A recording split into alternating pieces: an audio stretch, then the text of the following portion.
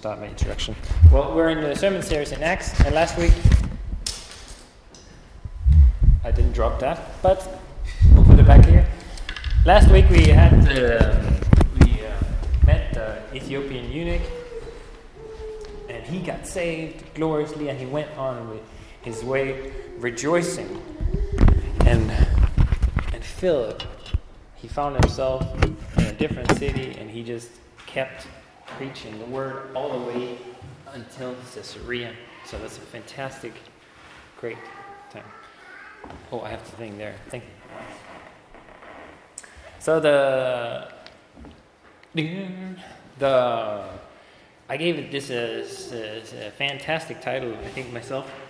A light from heaven.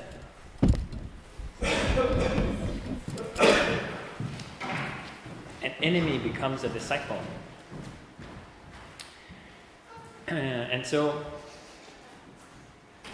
I just gave that introduction.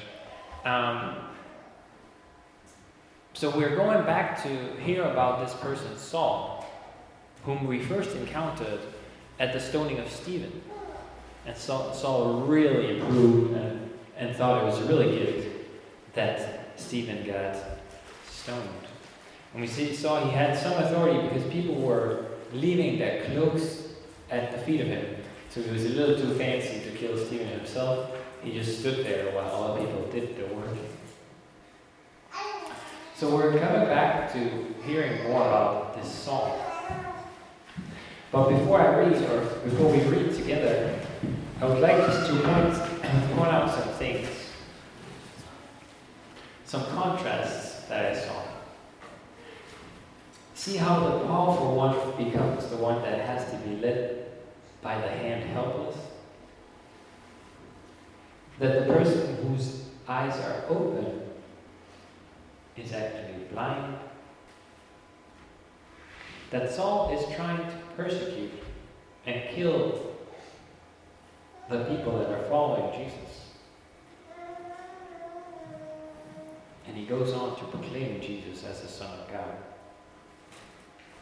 We see that Saul is asking for letters because he wants to bring people to justice.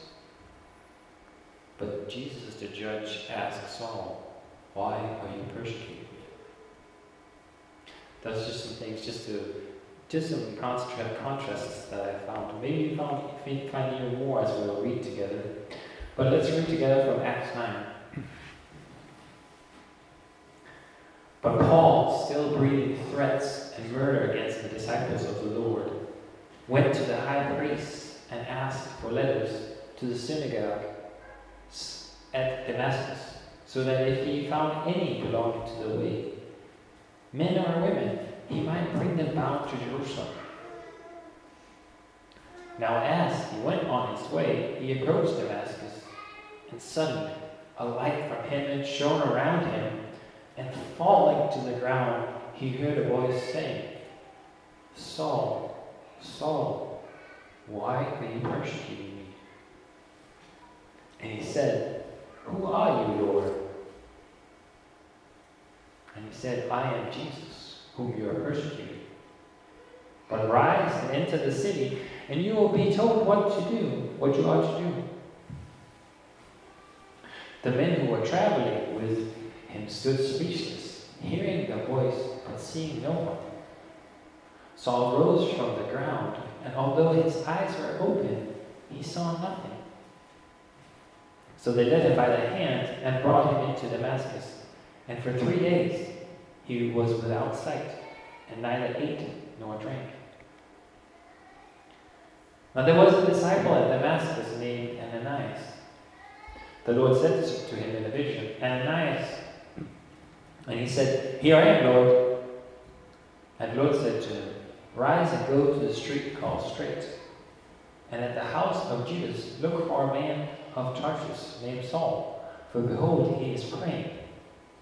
And he has seen in a vision a man named Ananias come and lay his hands on him, so that he might regain his sight." But Ananias answered, "Lord, I've heard from many about this man, how much evil he has done to your saints at Jerusalem. And here he has authority from the chief priest to bind all who call upon your name. But the Lord says, go, for he is my chosen instrument of mine to carry my name before the Gentiles, and kings and the children of Israel. For I will show him how much he must suffer for the sake of my name. So Ananias departed and entered the house, and he laid his hands on him and said, Brother Saul, the Lord Jesus, whom appeared to you on the road by which you came, has sent me, so that you may regain your sight and be filled with the Holy Spirit.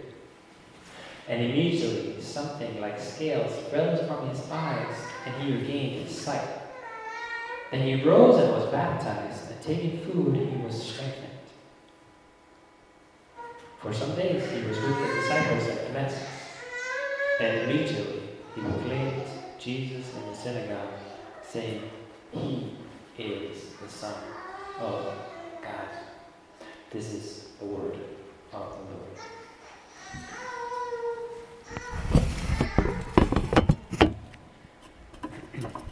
Now this story is actually told 3 times in Acts. Some commentators said, and he was also saying, so Luke is actually going to tell us this story 3 times. So it must be like an important story also.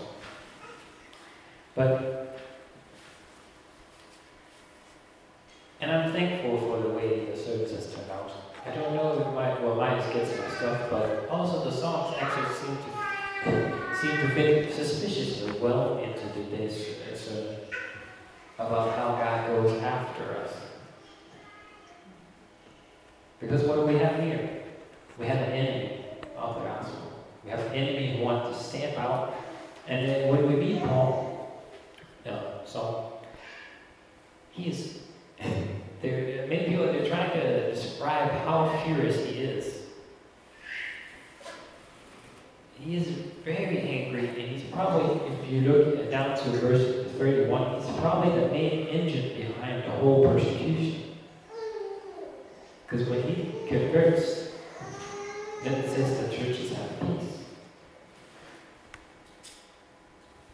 But he's still very furious. He's very furious and breathing death and murder. So I just stopped and thought about, has that happened to you? Because if we know Saul, he tells his story later that he's extra super focused on honoring God with his life. But in being super focused on honoring God with his life, he actually misses to see who God is. He has a strong desire and very zealous for God. But in all that, he's blinded to see who God really is. So maybe just a challenge for you and to me to think about, like if we really wanted to live, like Maya said, we want to seek the kingdom first, we want to live for Jesus. All of these times where someone or something gets you so mad or so fired up that you lose sight of what you really want to do, of what your real goal is. You might hand out judgment or curse someone or condemn someone,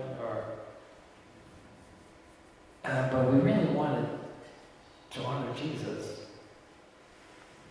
But some things just makes your mind blow up. Well, I think it happens daily. It happens at workplaces, families, school, and jobs. Or have you ever yelled at the TV or at the internet when you saw something? Or you remember the story from the Old Testament when David, he gets so mad, he's so passionate, he's so frustrated and angry, and he says, that man should die. And Nathan says, that man is you. Can we sometimes be blinded by frustrations and hate that we actually not do what we decide to do and want to follow Jesus? So I said before that Paul is probably the one, he is so passionate this time. He's so passionate. He goes, this is a pretty far journey, and he goes and says to the high priest, you know what happened to Stephen? That was great. We'd like to see more of that happening. I'm willing to go to Damascus. I know it's a little bit far. You write some letters. I'll bring them to the synagogues there. I find anybody, man or woman, that follows this way, this heretical sect, and I will drag them here, and then if it works out, he will kill those people too. And the high priest and the council are like, yeah, okay, this man needs to sell us for God, doesn't give him these letters. And so he goes there, wanting to come back with people in chains.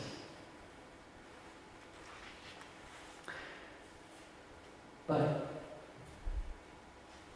Jesus lights him up on the way. Jesus comes and he throws him to the ground with his glory.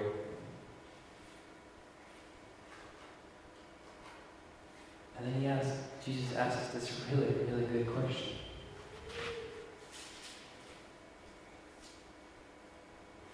But in a tender way, but still, you got to listen. So he repeats his name. Saul, Saul, why are you persecuting me? And then Paul would be like, I'm not persecuting you. Per se, I'm persecuting these people who follow the way. But Jesus includes himself in all the believers. It's like, I'm the head of these people. You're persecuting me.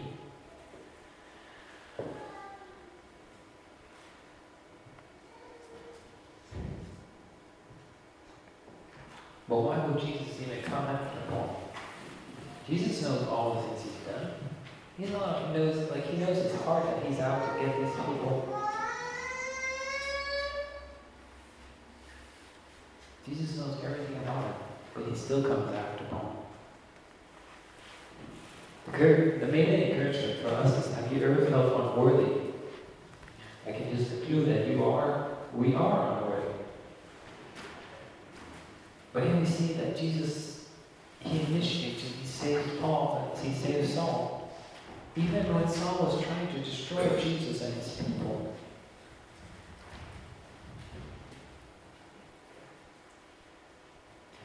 I found it encouraging just to reflect on that, and I've heard from other mission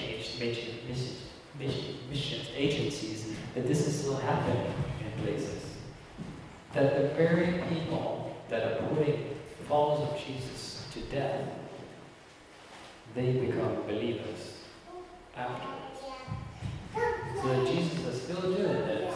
Jesus is still turning enemies into family members. And like this was not planned, but are we okay with that? Because that was the big question at the food bank. Are we okay with people that kill Christians? That they are all of a sudden Jesus saves them, that they're part of a family.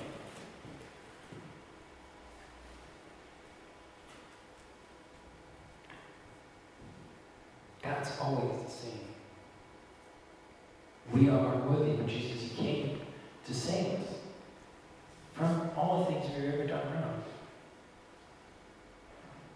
And he came after Saul.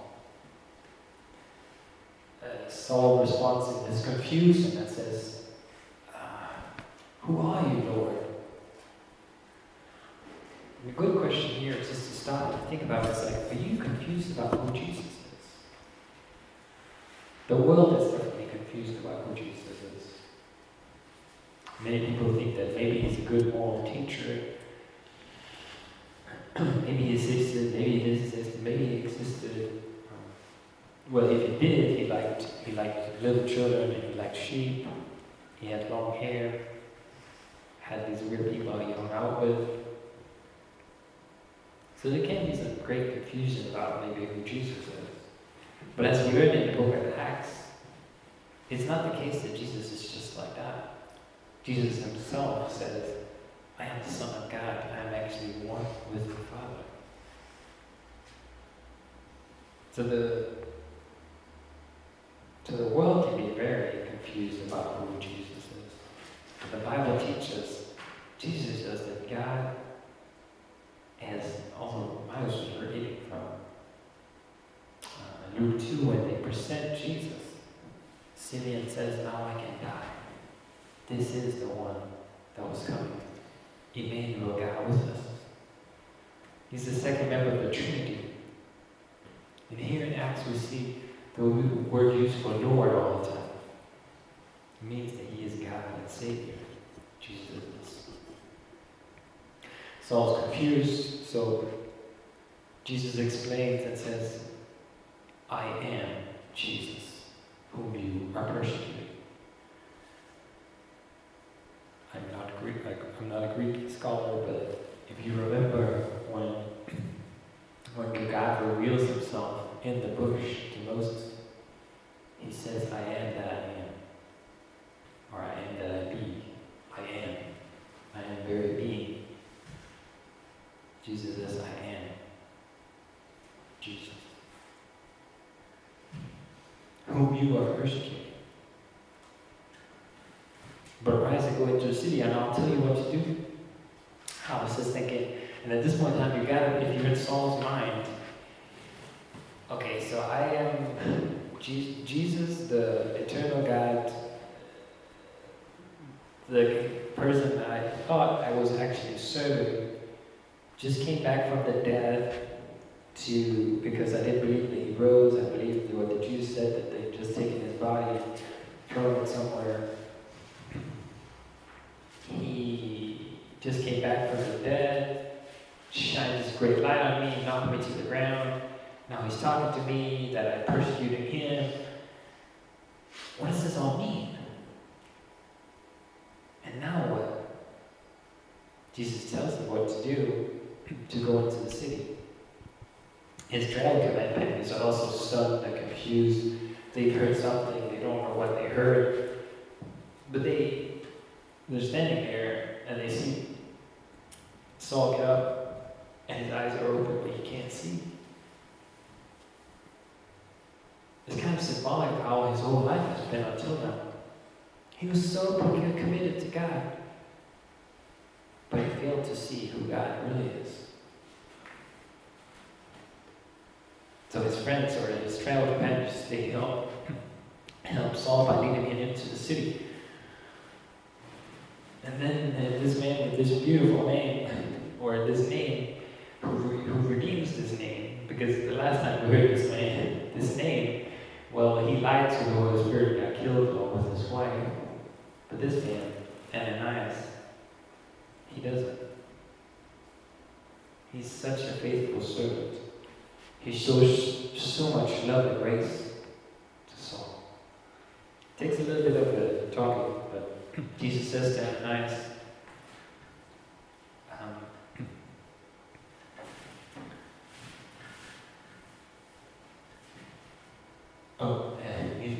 he just calls out his name. Jesus says, Ananias. And then Ananias responds, here I am, Lord. Reminds me about what Eli told Samuel to do. If somebody keeps talking, just say, here I am, Lord. So he does. Then Jesus proceeds to tell Ananias what to do. Go and find Saul. He's actually praying now. He's seen a vision. A man with your name come to pray for him, that he might receive his sight back. And then Ananias is kind of like, okay, I know you're Lord Jesus, but I still have a question. You do know who this man is, right? Because I've heard that the saints, first time we're hearing this word about the Christians, that the saints, and that he's done a lot of, he's persecuting your people, your saints in Jerusalem. And he has letters, and he's actually come here to find people like me to drag me back in chains. And Jesus is like, go. He's the chosen instrument of mine to carry my name to the Gentiles and to kings and to children of Israel. And I'll show him how much he will suffer for my name.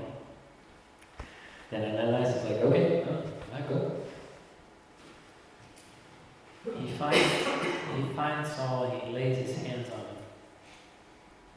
And he says, Brother Saul.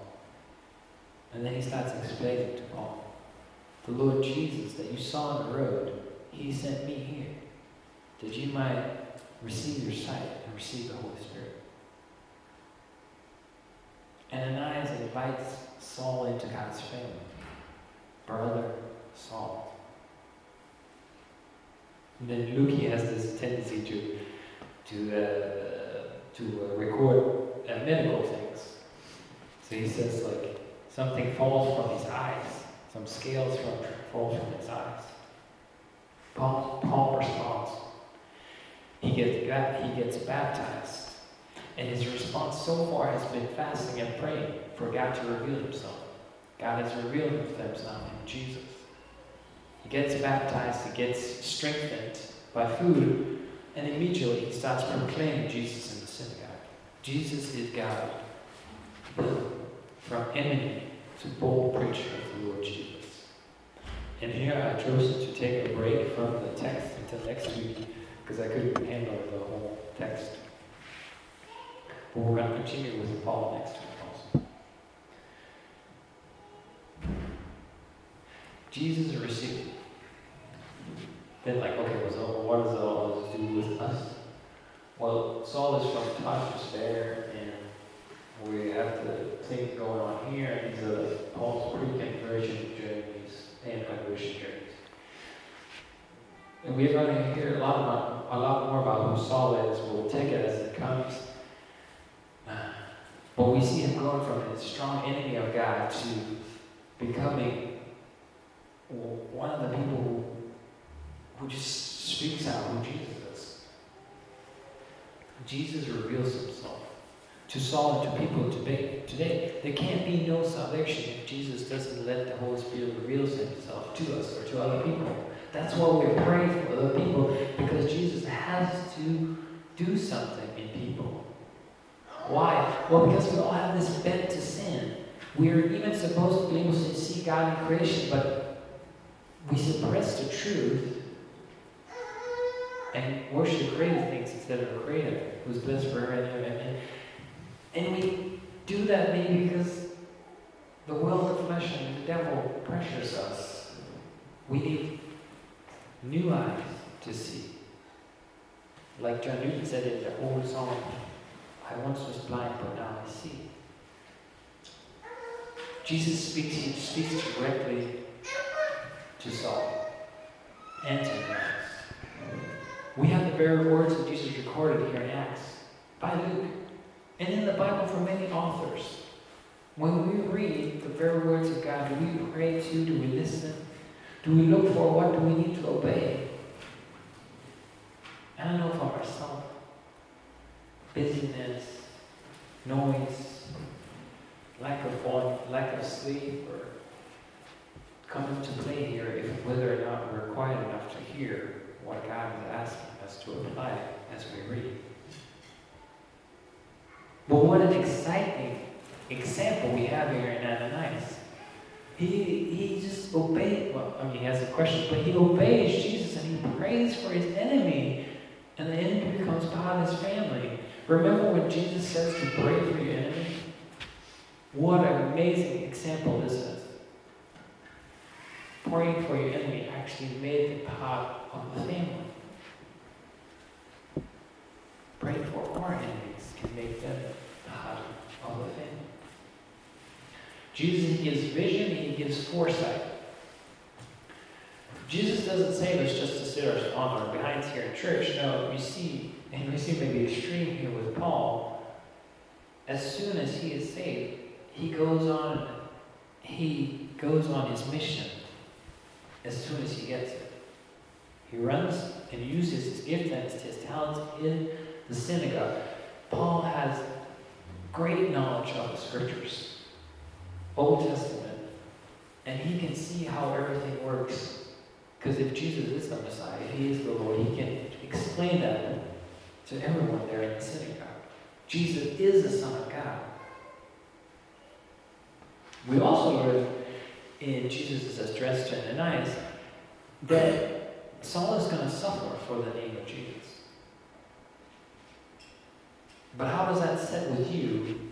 Because I think in our day, the whole part of suffering for Christ maybe is not so well received. And can God really tell us we have to suffer? But maybe that's also got to do something with how we view God and what happens when we're supposed to suffer for Christ.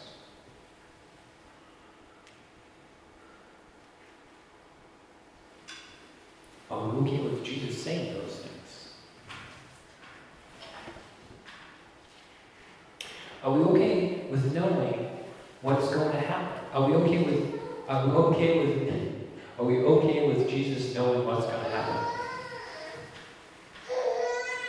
Jesus, we see here, knows what's going to happen. You'd be like, but what about Ananias' free will?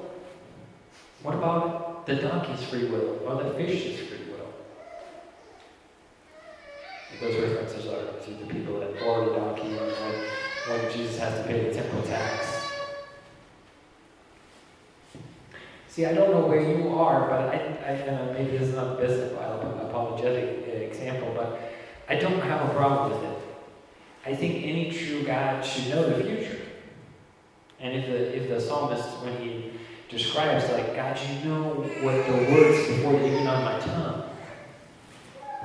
I remember this question I got one time. I hadn't been a Christian too long, and I think it was at a camp, a teenager asked me about, does God know the future? I don't remember my answer, but I think it wasn't as good as a few weeks later. It was like, of course he knows the future. Because as we read Scripture, Jesus knows what's going to happen. And God's not really God if he doesn't really know what's going to happen. But I think the challenge for you maybe, or for us, is like, are we okay with that? Are we okay with God being like, I know what's going to happen, these things are going to happen?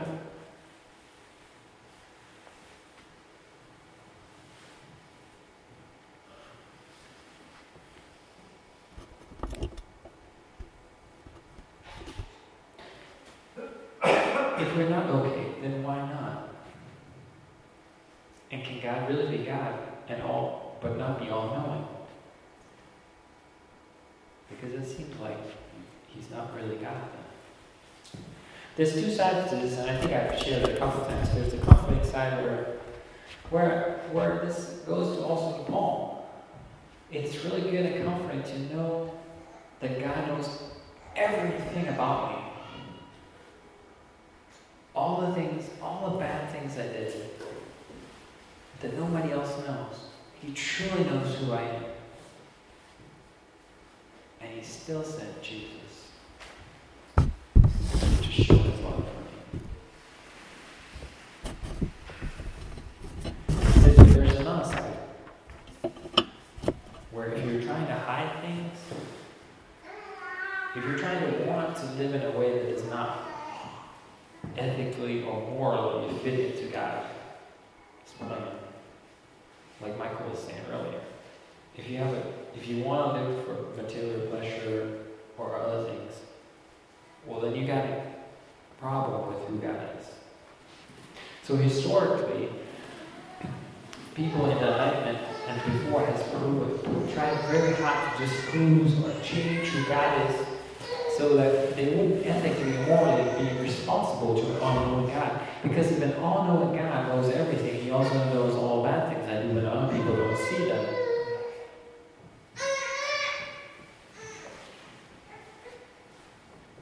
Because then I can't be free to sin and do immoral things.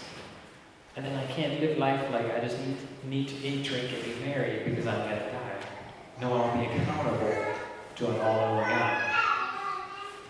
I think the issue with this is it's still lacking, because even people who try to phrase this, they would want other people to be like that. They want their bank man and their lawyer, they would want them to be ethically upright.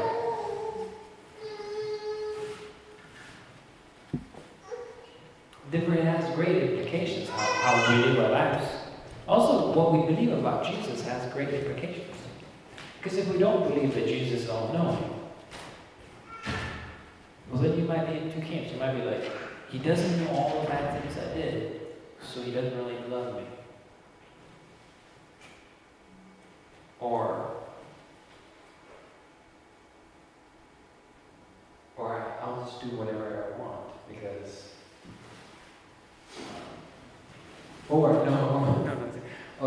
Over here is like, I'm so unworthy because God doesn't know what I've done. Or over here, God has seen all my good deeds, therefore I can earn my own salvation. But he hasn't seen all the things I haven't done. Like, there's these two opposites, or these things where you can fall into like, I'm too bad, I'm so good. But also from the Old Testament, God looks at the heart and sees what our character really is really like. It's not just our words, it's not just our deeds. And that's the good news of the gospel. That God knows everything about you, and he still sent Jesus to die and rise. He sits at the right hand of the Father, and he's ready to come back. And then whatever you're hiding, God already knows, and that is true freedom. To be loved by somebody who really knows you. Because you don't have to hide anything.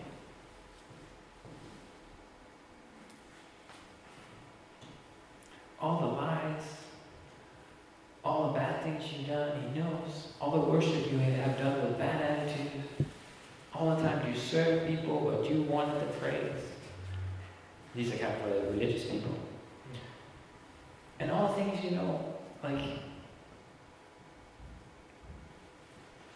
all those things are known to Jesus. It's not like he doesn't know. And the importance is that God knew, and still he showed us his great love by sending Jesus to the world. That whoever believes in him should not perish but have eternal life. And in Christ Jesus we can truly have abundant life that everybody wants, but they're trying to get out of God's plan to do it. No, it's in the perfect plan of God that abundant life really is true freedom, true joy, no condemnation, true relationship, being part of a family.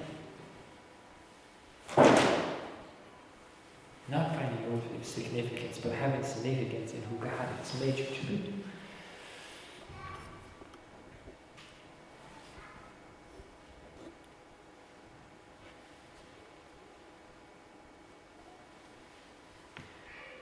I'm so encouraged by Ananias. He's such a, I think it's because I don't remember his name or anything, but I think he's such a good picture of faith. He believes what Jesus says and he does it. And he invites this persecutor into the family of God. As God totally changes who he is. So what do you respond to who Jesus is? How do we respond? You guys online here, some of you have known Jesus a long time. Paul, he responds to baptism. And he starts doing what Jesus has asked him to do. What has Jesus asked you to do? Jesus saved you. He's given you gifts and abilities. He's given you a job. Are you doing it? My last, just summing up of everything is Jesus' power and love for us and our enemies is very great. And the honor of his name is even greater. So the power and love God has for us and our enemies is great. The power that the Trinity, or the love and honor and joy and power that the Trinity has together for the sake of their name is even greater. And we can be part of that by being part of God's family. We are joined with God in Christ. Then I have these tons of questions here for you.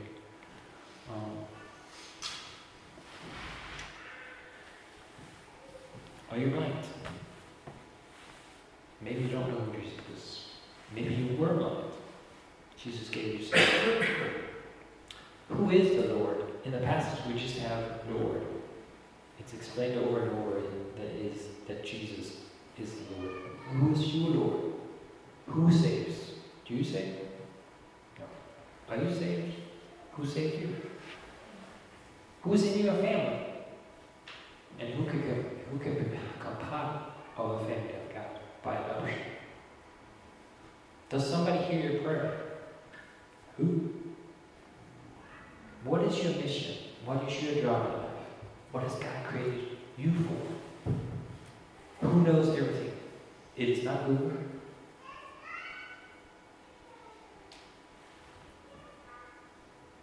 Well, that's it, because I have more, but I stopped. So that's some things just to reflect, and they're just questions about what I just said. And so, that's what I wanted to encourage you with. I think it's such a beautiful story about how it's about Jesus. It's what he wants, it's his will. He blows up this man with a light. Saul's like, I can't see. Fasting, praying, 3 days later, Ananias comes and prays for him. Becomes a believer. A few days after a fast, he preaches that Jesus is Lord.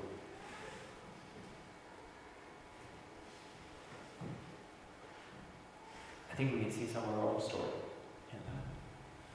That we were once alienated, but now we were saved gloriously to Jesus. So my encouragement is that true for you? And also, is an encouragement that God has actually made you for something. If you are a believer, he has saved you into a family, into adoption, but also to send you back out to invite more people to get to know him.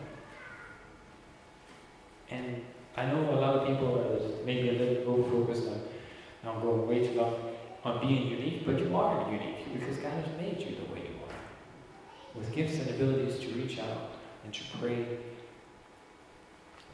that more people will reach out. All right, well, Lord Jesus, thank you so much for this time. Lord Jesus, thank you that you save. You're the one who saves. And you're the one who knows exactly all the things that we've done. And still you come in, you pursue us, you run us down. And when we stop running away from you, we can turn to you and see who you are. Lord Jesus, thank you, praise you for all those things. Lord, thank you so much that we can share this with each other and with the people around. Thank you, you don't just save us to sit and do nothing. You save us into a family. You give us a job. You give us significance. Help us to see what that is, Lord, and help us to rejoice. Help us to see that is abundant life in you, Jesus. Freedom to be who you created us to be.